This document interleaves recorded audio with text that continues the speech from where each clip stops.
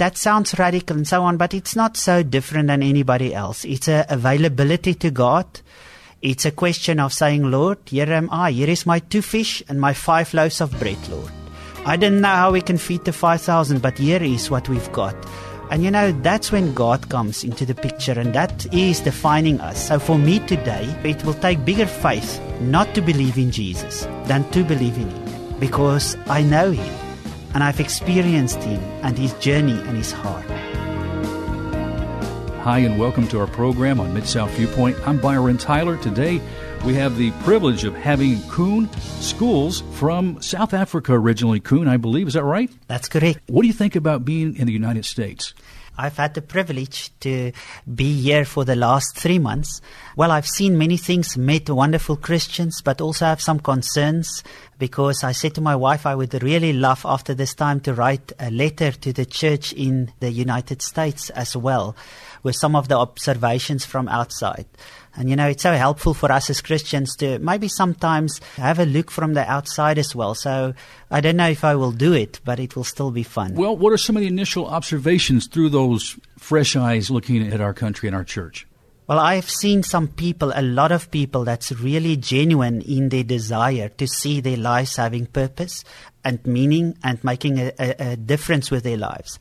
And yet, even though that strong desire is there, it's as if many Christians are incapacitated by the comforts that you are so used to and the material possessions that you are having.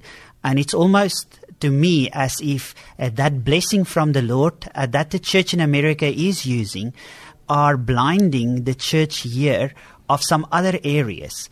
So I find that people in the States are not so spiritually attuned, for instance.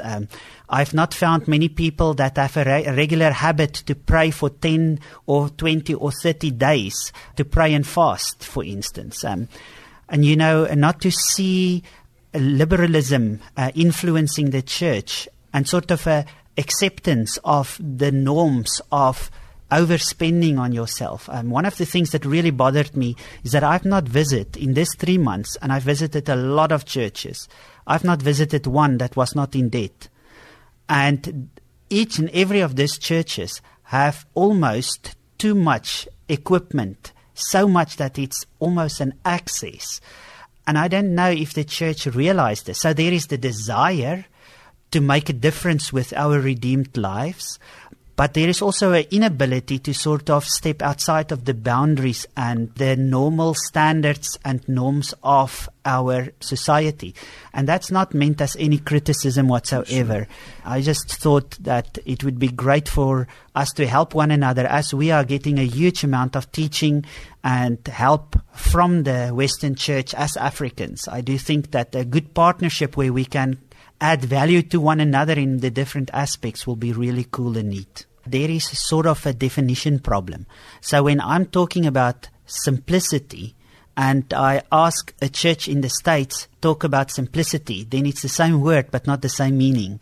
So that's why I do think we need to rub shoulders in a bigger way as the non-West and the Western church, that we can come and help our brothers and teach our brothers here also to pray and be attuned to some of those things and to take small steps of change. Sometimes I think the systems and the things, how things have been done, is so deep. In my own life, I want to think of myself as a pioneer, out-of-the-box thinker.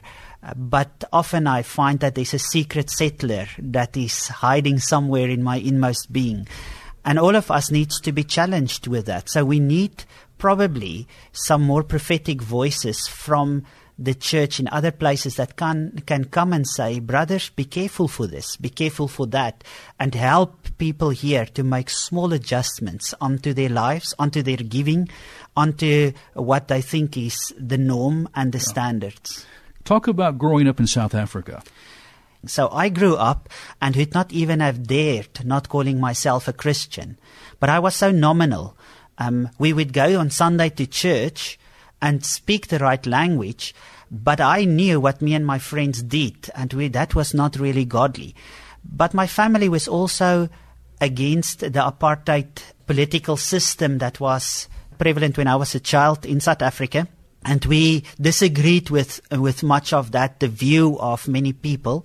because we saw all races as equal before God, and for that we were persecuted. And when we took a 5-year-old sister that we adopted, which was illegal, of course, because we couldn't adopt legally at that stage, the church became very angry and hostile and threw us out of the church. This was the church that threw you out. That's right, yes. And I do want to say this, that many people were so influenced by the media and so much not exposed that many people were actually shocked when everything came to light after apartheid that did happen. So in a way, I also want to, at the same time, bring an excuse for some people that they were so indoctrinated by the media to believe certain stuff. And that was unfortunately our family that had to bite off that bullet. But, God is good. And in His gracious way, He drew me closer, because I was not very excited about the church at that stage. And He showed me that there's a very big difference between Him and between us as human beings. And all of us have failings, no matter where we are. And as we can find our identity in Christ and embrace even our weaknesses and our failures, and come to the cross and the grace that Jesus offers, we can go forward. And where we have been part of this world's problem, God gives us the invitation to become part of the solution, and that's a great privilege indeed. I appreciate you being so transparent and willing to share your heart with us, but I also want to welcome Randy Digler to our program today. Randy, also with Operation Mobilization, serving in Africa too? No, I actually serve here with OM in the United States, and I live in South Florida, near Fort Lauderdale. And my role in OM, I often say we actually have the privilege of seeing the best of both sides of a partnership. We're privileged to be able to go overseas and spend time with Koen, his team, and really just experience things that you have no way of experiencing as a Christian here in the U.S. And Koen has alluded to a lot of that. And so we get to see these saints that are just living so sacrificially. The word sacrificially doesn't mean the same thing to me as it means to Koen. But you see people by African standards living sacrificially. And then I get to be here in the United States where God has blessed people just with a gift of business and of generosity. So we have the privilege of working with people who are able to provide the resources to the people who are out doing the frontline ministry. So as OM's representative in the Southeast United States, we spend time kind of matchmaking. So someone has a heart to see the gospel spread in Africa, well, we help them do that. Your thoughts about the complacency, basically, of the church here that Koen has shed light on. Yeah, well, he hit the nail right on the head. Koen provided a bit of an excuse for people living under apartheid. I do feel that sometimes we don't know what we don't know. And that's why short-term missions is so important, because we've got to get outside of what our norm is.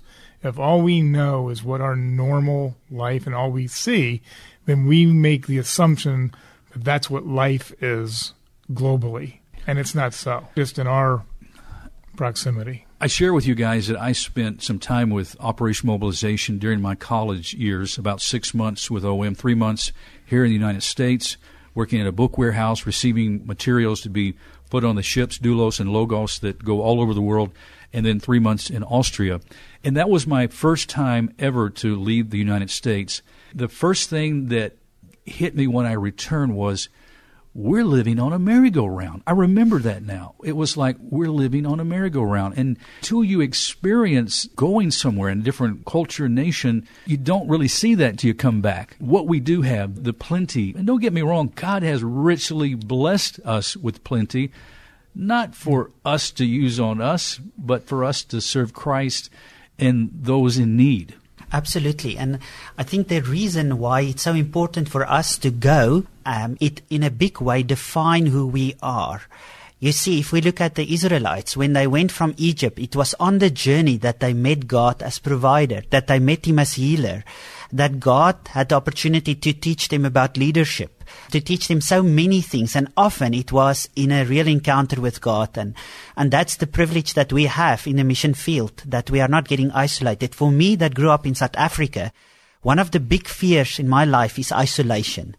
Because when we are getting isolated into our organizations, into our churches, into our own families, we sometimes miss out on the richness and the fruitfulness that's possible if we are just more exposed. I remember my dad always used to say to me, "Koen, don't become bitter. People are just not exposed to other cultures." In our journey together, there's so many instances where I could encounter God and started to see His heart. And that sort of defines who I am as a person today.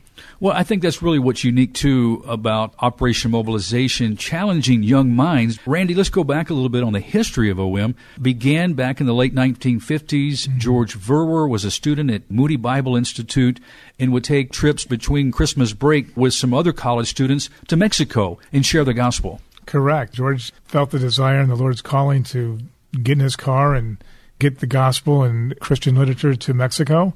And he would do that periodically, and God just took that, and George was just with reckless abandon, and he would literally do anything to get there, just with a fervor and a passion to see people hear the truth of Jesus Christ.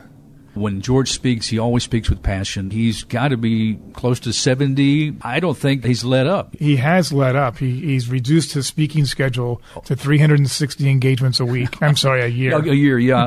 And I remember him telling a story that people would say, "George, you need to take a vacation. You need to take a break." And he would say, "Listen, when you don't have to spend eternity in hell, that's a vacation." But he says these radical things that, well, maybe he's a little more spiritual than I am. But that's not the point, is it, Koen? It's not a fact that one is more spiritual. It's living the life that Christ has called each of us to. Absolutely. And that comes back to obedience and radical obedience. That's something that we are not talking about anymore, is to be childlike before the Lord and to do His will. But it's also because we are not exposed to His heart, because we are not saying yes when He says come or when He says go. For many of us, if you talk to me and my wife, we do not want to live different. I remember one time we were with our 16 children, because we've adopted quite many ourselves and some biological. In any case, together with them, we were 18 in the house, and we almost every day had guests. And one day, our guest bedroom, there was somebody in the guest bedroom, and I asked my wife, "Who on earth is in our guest bedroom?" She says, "I don't know." And we called one of our kids, and we said, "Who's sleeping in our guest bedroom? Because here's a suitcase." And he says, "Oh, that other uncle is already 5 days here. It's just that me and my wife didn't know we had an extra guest in our house." That sounds radical and so on, but it's not so different than anybody else. It's a availability to God.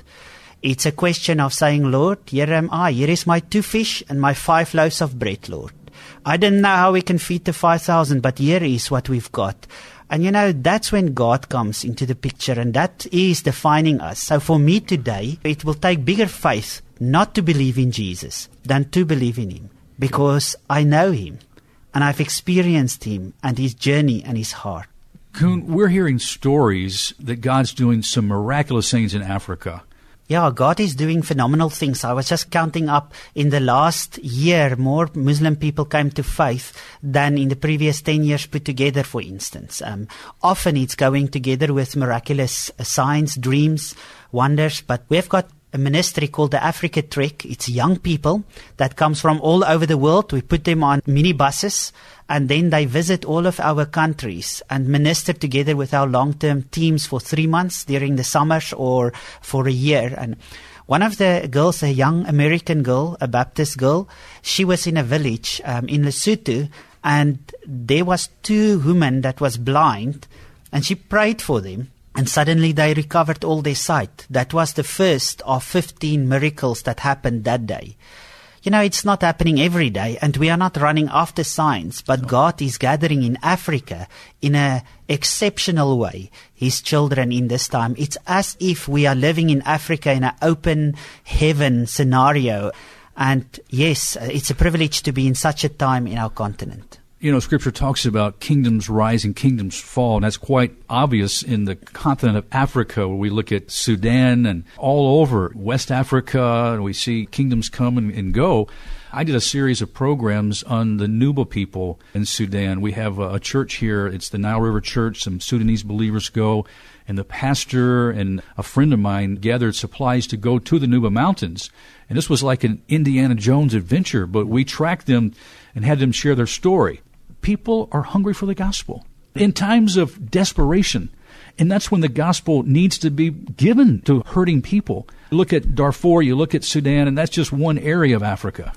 That's true. But even the other areas that have a lot of stability and people need to be formed. And you see, Africa is busy growing. 11 fastest growing economies are African countries. Many of the countries like Zambia are one of the most stable countries in the whole world. And God is busy bringing a lot of stability. But the big test is wealth. You know, in this time that we are still poor, that we are still growing, this is the times that our principle and our dependence on God needs to be tied and cemented in as firm foundations.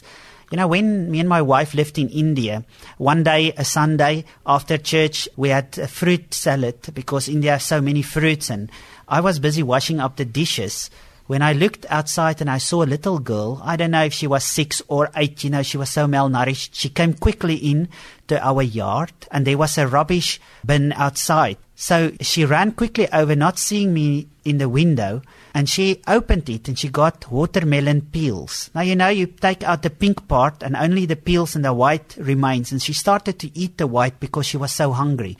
Of course, I ran out with the rest of our team and we gave her proper food and so on. But that picture is also a picture of Africa today.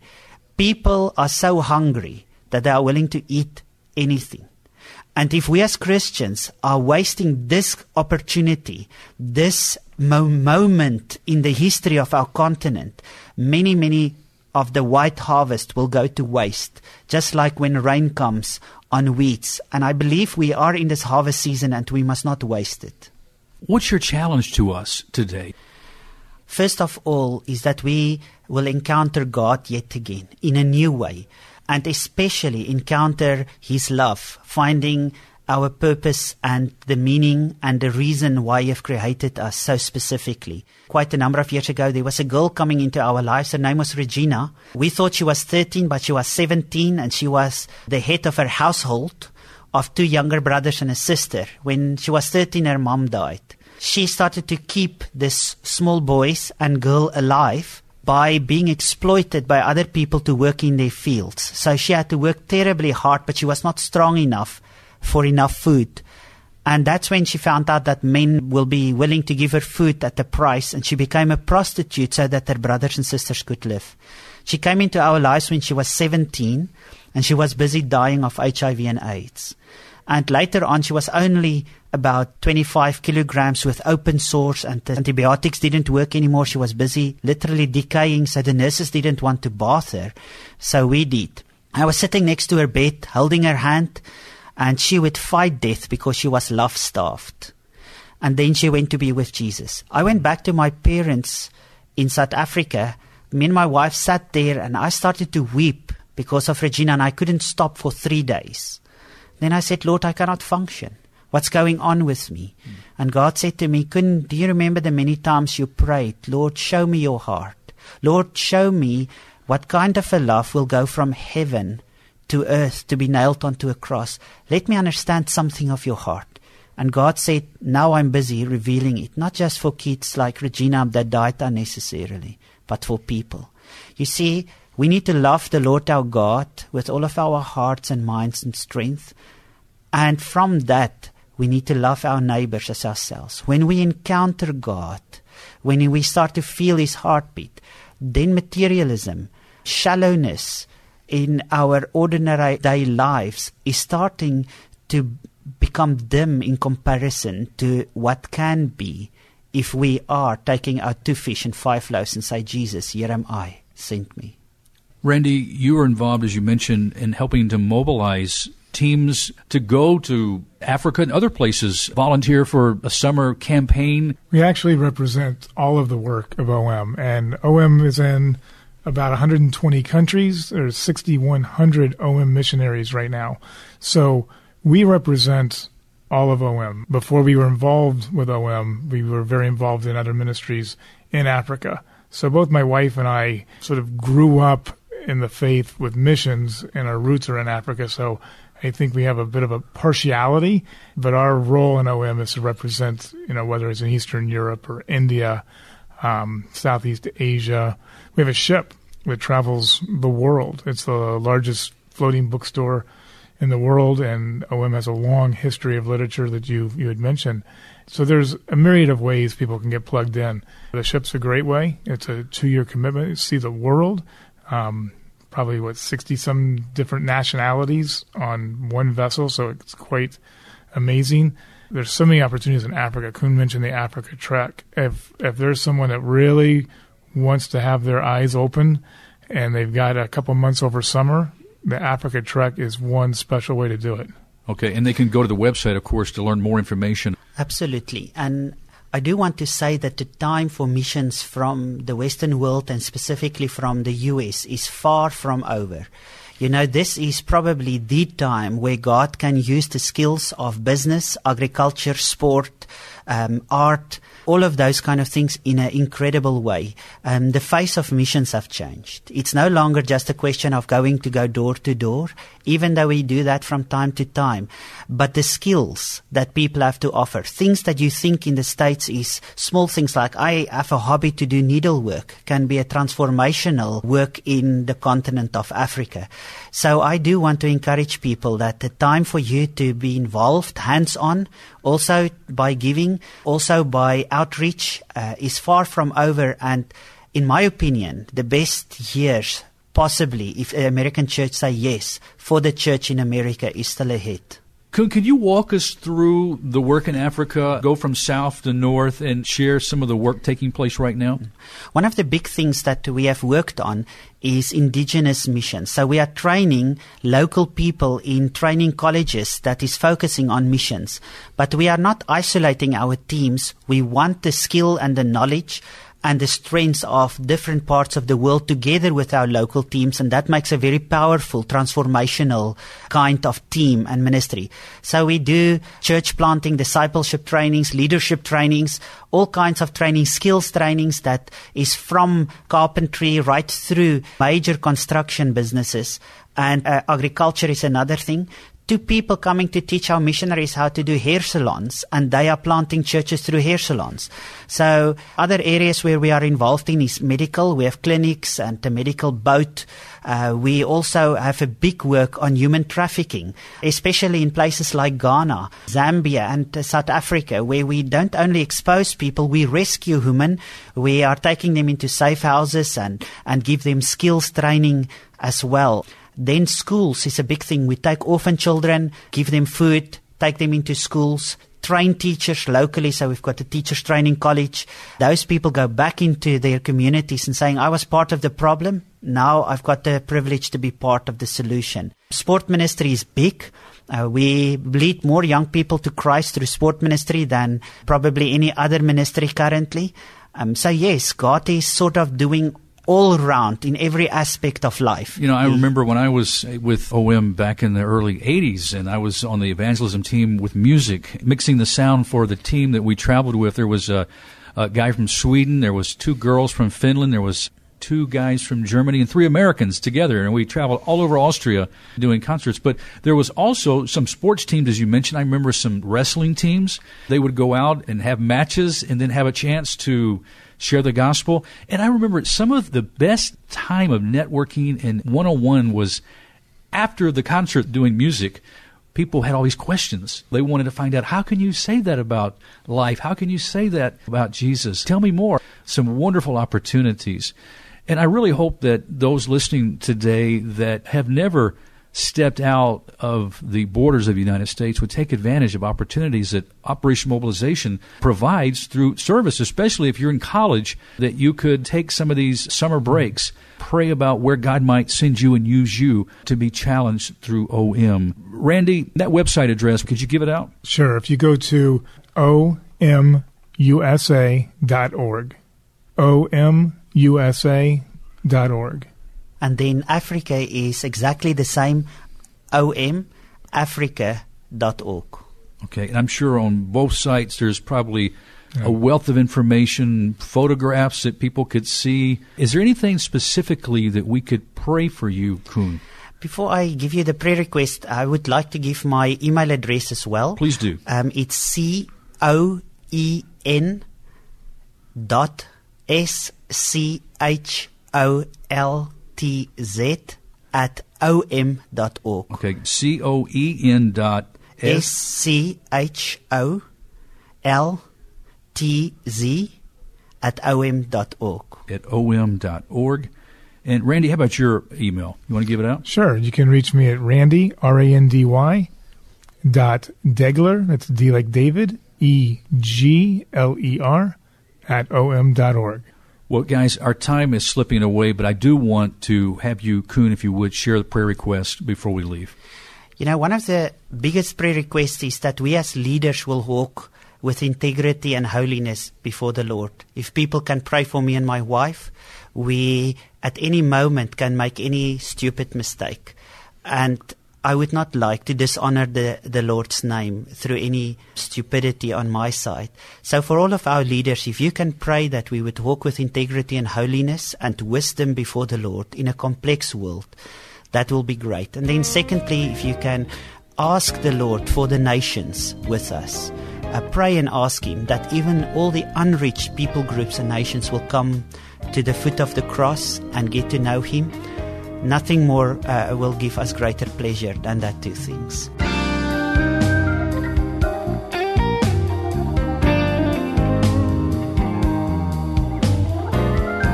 Today's Mid-South Viewpoint was originally featured in a 2014 broadcast. The show is available at botradionetwork.com and can be also downloaded at one of your favorite podcast apps. Thanks for listening. I'm Byron Tyler. Talk to you next time. Bye-bye.